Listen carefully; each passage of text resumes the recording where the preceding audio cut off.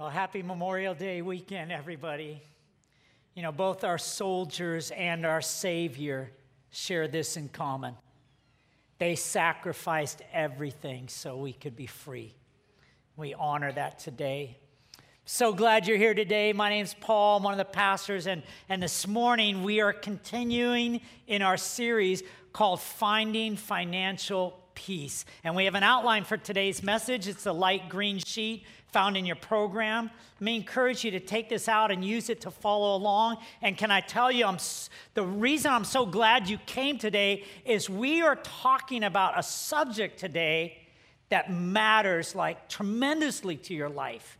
It matters today. It matters to your future. It's so important to who you are, where you're at, where you're going. It matters to you, but I also want to tell you, we're talking about something that really matters to Jesus.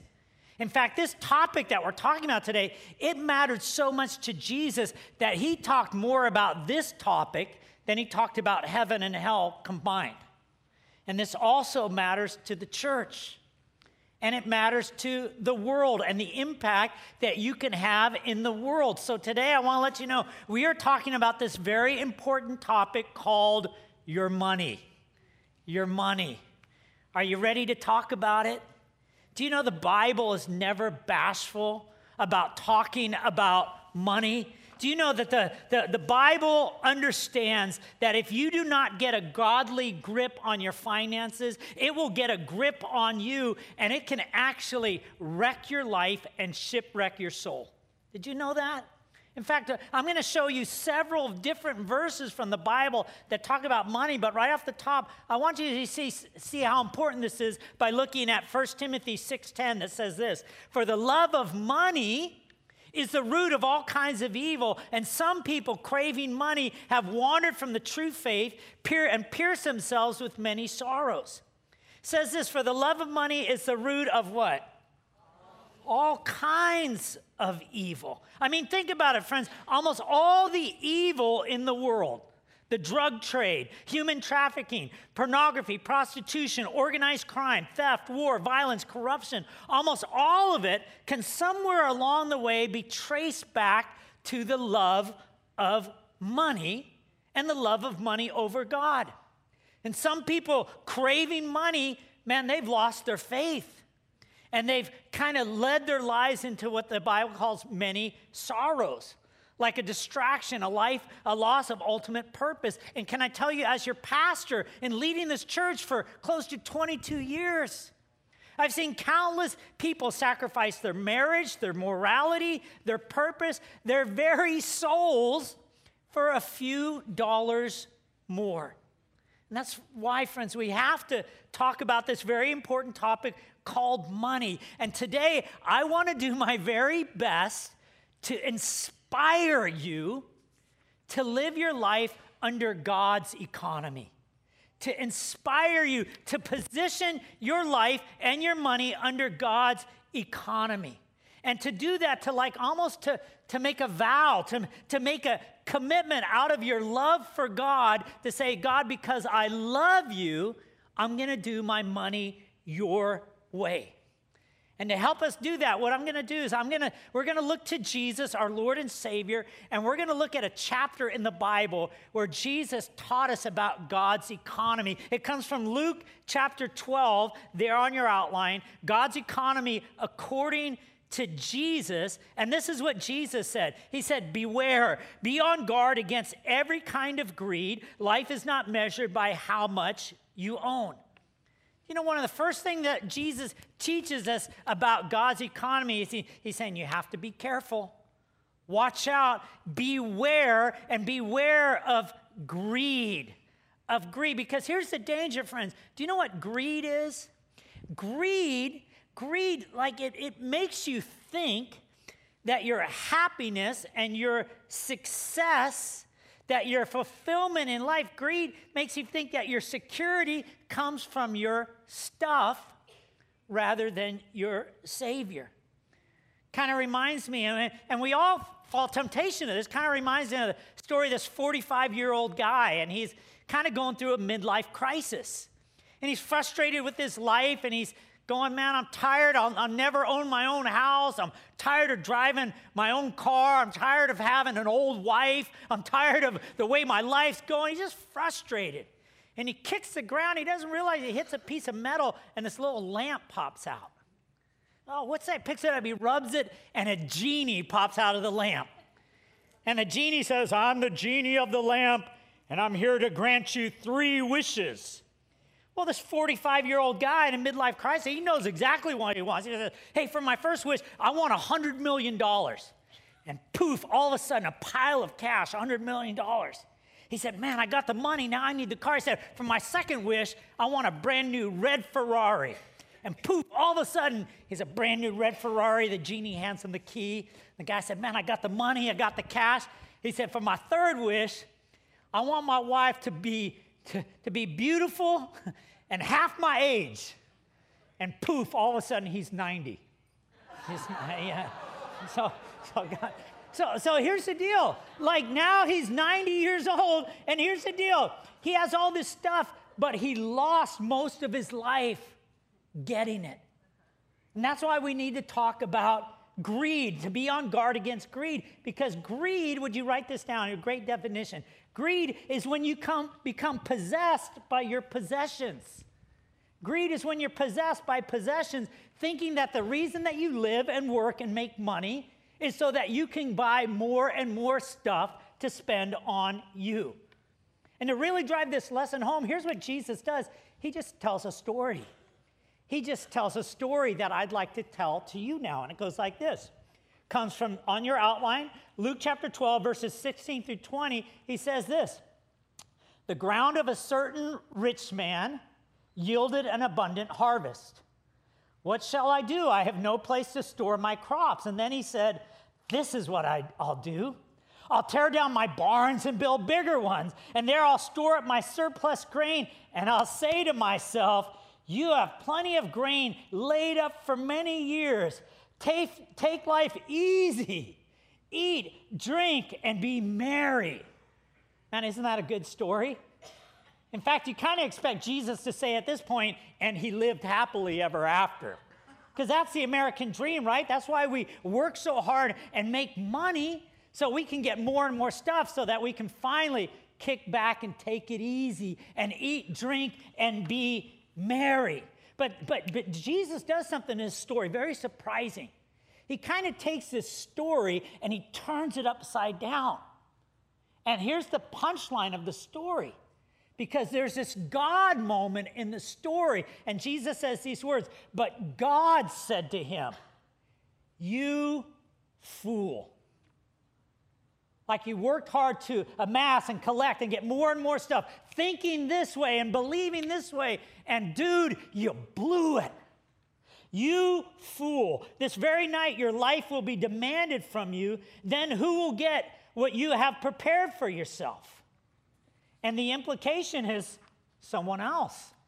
Someone else.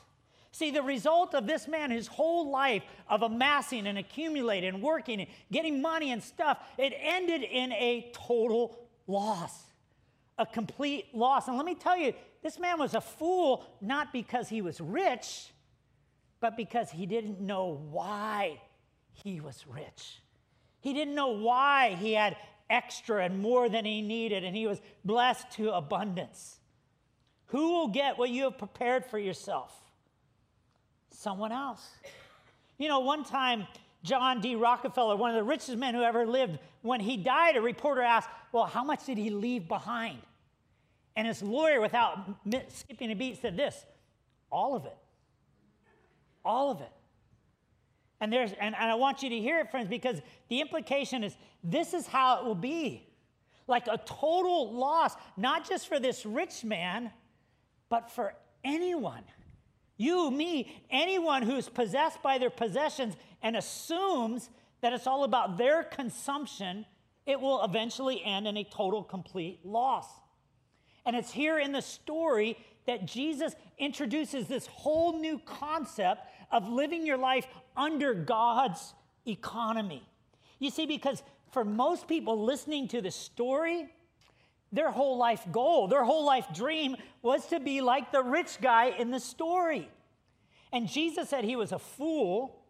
And he said, hey, don't be foolish with your life. Don't miss the whole purpose of your life. Life is not measured by how much you own, how much you make. You don't want to be foolish. You want to turn it upside down and position your life under God's economy. And then he explains to us what it really means to be rich. Look in your outline in Luke 12:21. He said, this is how it will be for whoever stores up things for themselves, but is not what? Rich toward God. All right, here's the question. Here's the God moment. What about you? You're saying, well, what does this have to do with me, Pastor Paul? You know, that kind of story, I mean, he's a rich guy. I'm not a rich guy, so this doesn't apply. You know, friends, can I tell you, look at me. Like, you may walk in here today, you may feel like, man, I'm struggling to pay my rent, my bills, pay my car payment, I don't make a lot of money. Friends, you are rich beyond measure.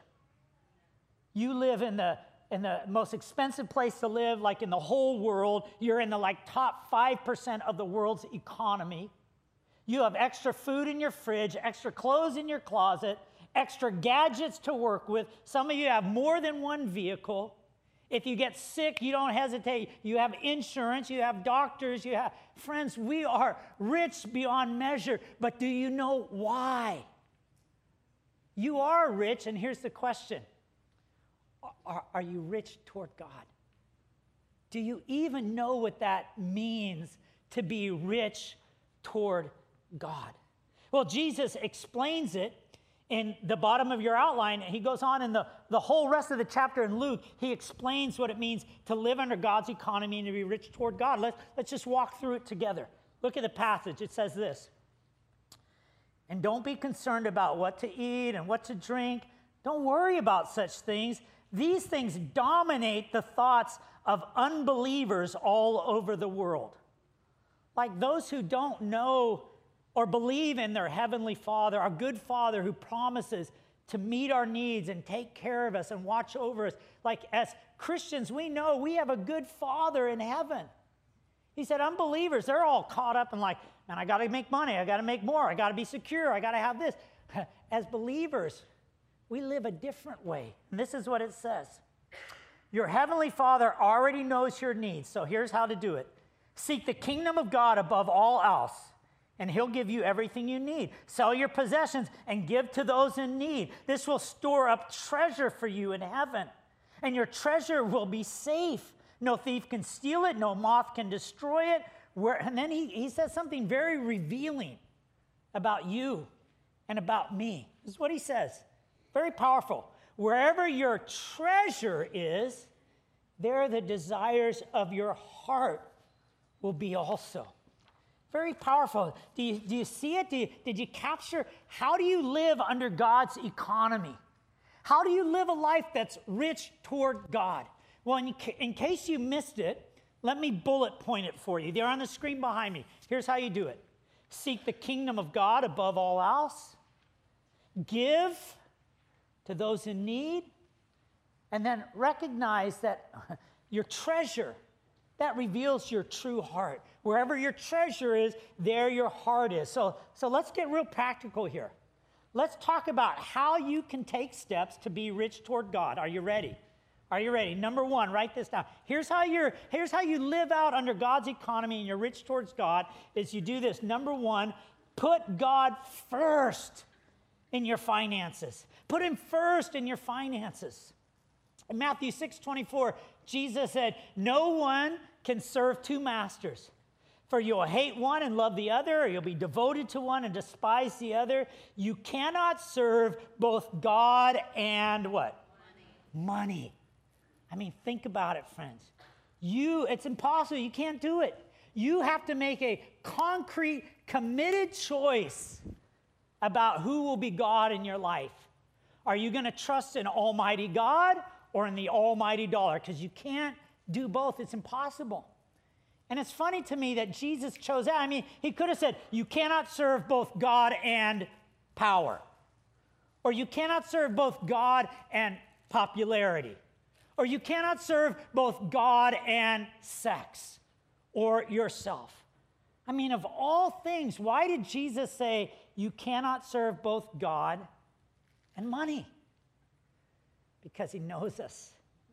And he knows us well. And he knows that for most of us, the number one competitor for our love and loyalty and devotion would be our money.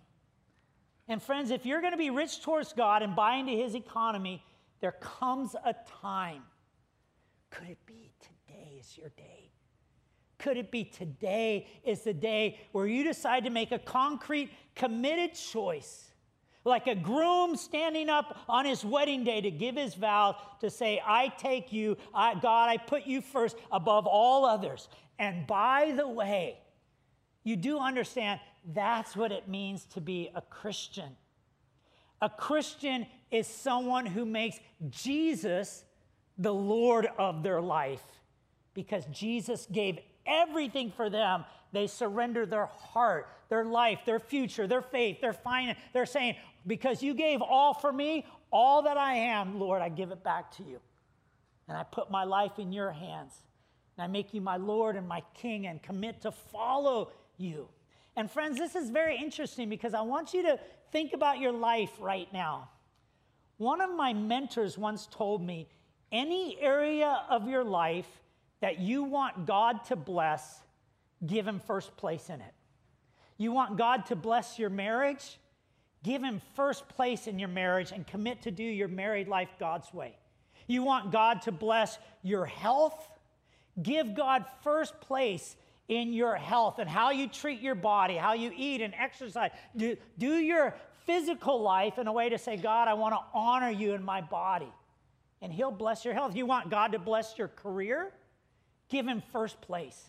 Say, God, I'm going to make you my boss. I'm going to work with you. I'm going to show honesty and integrity and grit and hard work, but I'm going to do it at a healthy pace so that you get glorified by how I work. You put God first in your work, he'll bless your work life. Now, financially, how many of you would like God to bless your finances? Give him first place. Put him first in your finances and commit to do your money God's way. And you go, well, Pastor Paul, how do I do that? Do you know there's a lot of different ways to do that? We're going to talk about in this series. But you know that God has given one way, a very simple way to keep him first in our finances, and it's called tithing. Tithing, do you know that word? The word literally means tenthing, like 10%. Like the first 10% of what I make when I get my paycheck, the first 10% goes back to God. I give it to God as an act of worship to accomplish his purposes in the world and to build his church. Now, if you don't understand tithing, let me tell you, when my son Tim was 7 years old, it's so simple that a 7-year-old can understand tithing. I said, son, let me explain tithing to you. It's so cool. Took out 10 pennies. I said, when you tithe, you give the first, if you have 10 pennies, you give the first penny to God, and you get to keep 9. Tim says, oh, that's really cool. I said, well, let's take a little further. And I said, I gave him $1. I put out 10 dimes. I said, if you have $1, you give God the first dime, and you keep 9 dimes for yourself. He said, oh, Dad, that's so easy. Anybody can do that. I said, well, let's get away from the coins. Let's put out the dollar bills. And I said, son, if you had $10, $1, 2, 3, 4, $10, you give God the first $1, and you keep 9 for you. Oh, Dad, why wouldn't we? Everybody should do that. It's so easy. I said, but and son, you just keep taking it down. Son, if you have $100, you give God the first 10, you keep 90. He said, oh, that's so cool. I said, now imagine if you had $1,000, how much you'd have to give God 100. Tim says, $100? What, does God think I'm made of money? You know, and we kind of act like that. Like, friends, you understand? Let me say loud and clear. Tithing. God's not after your money. God's after what it represents. Do you know what tithing really represents? Well, let's take it back to the Bible. What does the Bible tell us on your outline in Deuteronomy? In Deuteronomy 14:23, it says, the purpose of tithing is to teach you to always, what? Put God first. Let me ask you, are you putting God first? Are you putting God first? Man, I love what you just said. Trying to learn to put God first in every area of my life. My marriage, my health, my work life, my money, to put God first. Now, here's the deal. Enough talk about tithing, because in 2 weeks, I am going to give the best message that you have ever heard on tithing. And friends, don't think, I'm going to skip out on that one. So, friends, this message, it will change you and bless you and set you on a course that will mark your life for the rest of your life. I hope that you'll miss it. But can I tell you, just a little preview, when you start to tithe and you start to try to say, God, I'm going to do my best to put you first, God sees your heart for him, and he starts honoring that and blessing that and growing that, and then he positions you for the second step to be rich toward God and live in God's economy. And number 2 on your outline, here's how you click it in. Then you realize that God gives me more than I need to help others in need. Remember, that fool he wasn't foolish because he's rich. He just didn't know why he was rich. He didn't understand that God gives us more than we need so we can help others in need. This is so key. I don't know if you've ever asked this question, but I've asked it so many times. Man, why? Why, God, am I so blessed? Man, to live in this country, to live in the Bay Area, you have given me so much. I mean, I have food in the fridge, clothes on my back, a roof over my head. I have cars and friends and family. On top of that, you gave me your own son so I could be forgiven and have eternal life. God, why have you blessed me so much? Have you ever wondered why God has given you so much? Well, let me tell you the answer. It's on the screen behind me. Take a moment to read these words. God prospers me not to raise my standard of living, but to raise my standard of giving, specifically giving to those in need. And I want you to see this. So let's come back to the Bible.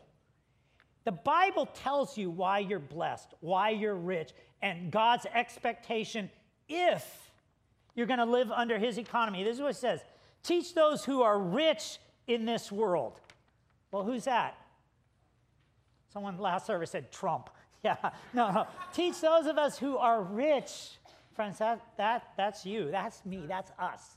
We're the rich ones. Not to be proud, not to trust in their money. Their trust should be in God. Like they should be putting God first. And it says this. Tell them to use their money to do good. They should be rich in good works and what? Generous to those in need. Always ready to share with others.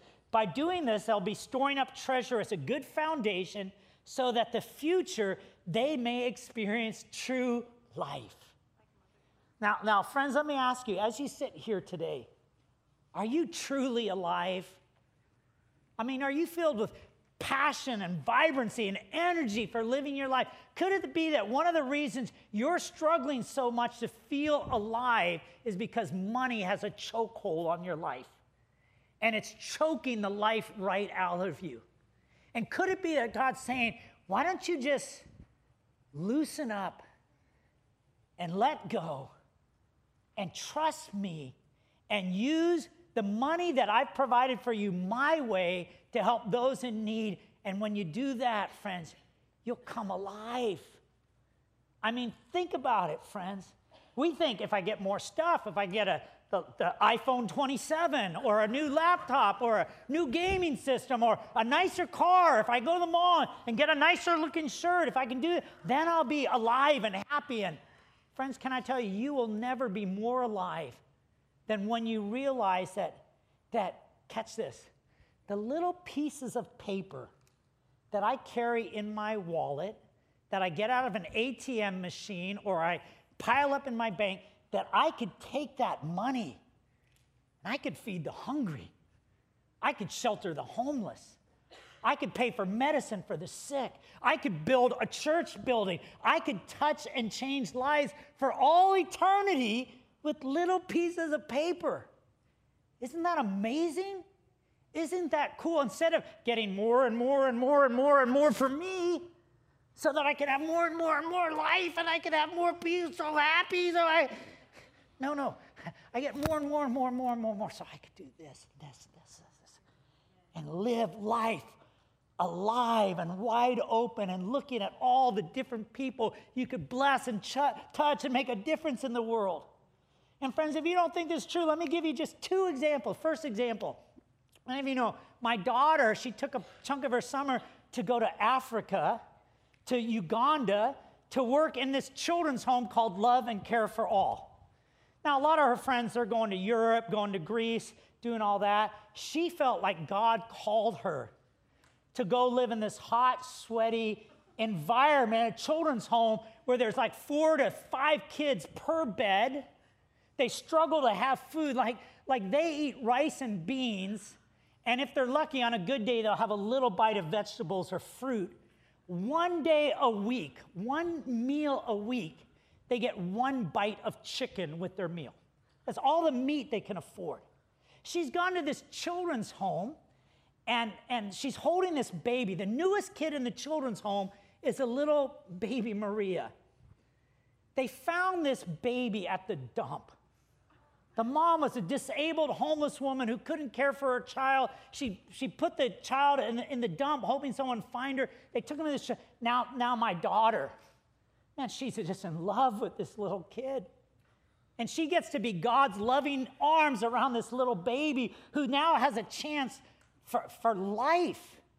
And she's taking care of these kids, and she discovers, like when they're feeding her, she discovers from where she's staying, like a little meat place, that $16 could buy enough chicken to feed every kid a full meal in that home, over 100 kids. So she's thinking, 16, I could feed 100 kids meat for $16. And while I'm hearing this story, my wife and I, we just came back from eating lunch at the Habit.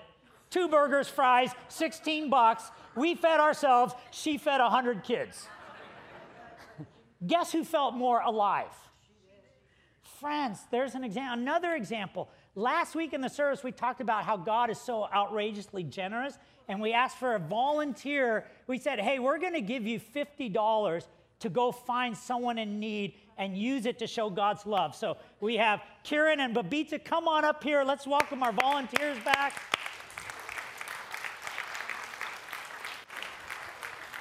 So we want to hear the story of what you did with the money God provided. So, guys, thank you so much for being our volunteers. And what did you do with the $50? Sure. Thank you, Pastor. First of all, I would like to praise God and thank the Crossroad for giving me an opportunity to bless someone. So last Sunday, we got $50 from a church to be generous. And as soon as we stepped out from the church, one of our brother Yusuf, he doubled that money. So instead of 50, we had $100. Thank you, Brother Yusuf. Wow. So we took that $100, me and my wife, we prayed over for God's guidance. And also, we took some ideas from our kids who are 9 and 5-year-old. So after praying, so finally we made a decision to sponsor a child. Yes, we are sponsoring a child through Compassion organization, and it's $38 per month going forward. The remaining $62, we gave a one-time donation to the same organization which has an urgent need. So the sponsoring would not have been possible if I would not have received $50 from the church. This has set me on a course to sponsor an unprivileged child going forward. So I want to praise God and thank Crossroad for giving me this opportunity and helping us to be a blessing to an underprivileged child. In closing, I just want to read a verse from a Bible. It is taken from a book of Proverbs, 22, verse 9. Sorry. It got changed to 23, actually. Whoever is generous will be blessed, for he shares his food with the poor. Thank you. All right, thank you, guys. Babita, thank you so much. So, I mean, look at this. So we gave them money that the church had from you, from your offering. We took that money. We entrusted it in their hands. They didn't go out to dinner. They didn't take their kids to Walmart to find toys. They said, how can I take it? And they poured it into the life of a child. And now this child, through Compassion International, and I know this is a fact because Karen and I, we've raised 2 kids through Compassion. He's going to have food, going to have clothing, going to have medicine, going to get education, and all of that done in the name of Jesus where they'll feel God's love. And you are going to change that kid's life forever. And can I tell you, just on a side note, don't miss Father's Day, because Crossroads, as a church, we have 4 Compassion kids. And on Father's Day, when we take the offering, the first part of that offering is to pay for those 4 kids for a whole year. And we've been raising these 4 kids for about 8 years already, and it's changed their life forever. Do you see the power of generosity? I have more than I need to help others in need. And, that's what I want to do. I can't answer that for you, but this is what the Bible says about you. Look at this verse, 2 Corinthians chapter 9, verses 7, 8. You must decide. You must choose in your heart how much to give. And don't give reluctantly or in response to pressure, for God loves a person who gives cheerfully. And God will generously provide all you need, and then you'll always have everything you need and plenty left over to what? Share with others. That's God's economy. Put God first. He pours into you, he'll meet your needs, but then he gives you so you can help others. And then the last thing Jesus told us about God's economy, he said, take a time out, look at your spending habits, and use your spending habits to reveal your true heart. Use your spending habits to reveal your true heart. That's why Jesus said, where your treasure is, in Matthew 6:21, where your treasure is, there your heart will be also. And when it comes to money, guys, even the world knows this truth, right? I mean, finish this statement for me. It's a worldly statement, but you know it. Put your money where? Put your money where your mouth is. Or what about this phrase? Hey, put up or Christians, put your money where your mouth is. Put up or shut up. Stop saying, oh yeah, I believe in God. I love God. I'm committed. Well, is it showing? See, do you understand that your money is like a mirror of what's going on right here? And for some of you, you don't have financial peace right now. You're in financial chaos, financial struggle, but it's really not a money problem. God's saying that money problem is a mirror that you have a heart problem. See, you're not under God's economy. You're not saying, God, you own everything. You're the owner. I'm the manager. I need to be a good steward of what you've provided. You're kind of saying, I'm going to run the show, and God, I want you to bless me so I can use my money to build my little kingdom, instead of saying, you use me to build your kingdom. Is your heart right? Is your heart right? Now, some of you, let me just say it the right way. At Crossroads, we're never here to kick you when you're down. This place, we want to lift you up and lead you to life. And some of you, you're in a financial struggle right now, and you love God. You're trying to put him first. You're doing your best. And can I tell you, you're right where God wants you to be. You're exactly in the right place. And God is using this season to grow your faith, deepen your trust, make you more like Christ. And when you get on the other side, you're going to see, man, God, it was really hard. But now I see that you are using that season of my life and you've turned it into a blessing. And I know this, God wants me to tell you, stay the course, keep God first, keep your generous heart open and soft, and know that you have a Father in heaven who's going to take good care of you, and you have a church family, and you're not alone. And we're here to share life together. So some of you, your heart is right. But some of you, listen to me. The most loving way I know how to tell you, you're in financial crisis right now. Not a money problem, it's a heart. Your heart is not right. And sometimes, now write this down, sometimes a financial crisis is a divine correction. And you're going, man, I can't figure it out. I'm not making enough money. My bills are due. Stuff's breaking down. I'm getting laid off. Things are a mess. I'm fighting with my wife all the time. Things are crazy. I don't know what to do. And God's saying, I'm right here. I'm right here. And I'm willing to help you. But you got to start with your heart. And for that to happen, God brings you to this moment where he turns everything, I want to say upside down, but he turns everything right side up. And he brings you to this moment of surrender. Surrender. Where you say, God, I'm sick and tired of being sick and tired all the time. Tired of the pain, the pressure, the conflict, the stress, trying to make it all on my own. And so, God, the best way I know how, not this, I surrender my heart and my life. I'm going to give you my heart first. And you know, when that's right, the money follows. And so I'm going to lead us in a time of prayer right now where I'm asking you, buy into God's economy. Put God first. Grow a generous heart to help those in need. And let your heart lead you with how you do your finances under God. It will lead you to financial peace and blessing and make an impact in the world. Don't you want that? Let's pray for it together right now. Let's pray. Father God, the truth is we need you. We need your peace and provision in our lives. Lord, we live in a culture that tells us every day that our security comes from our stuff instead of our Savior.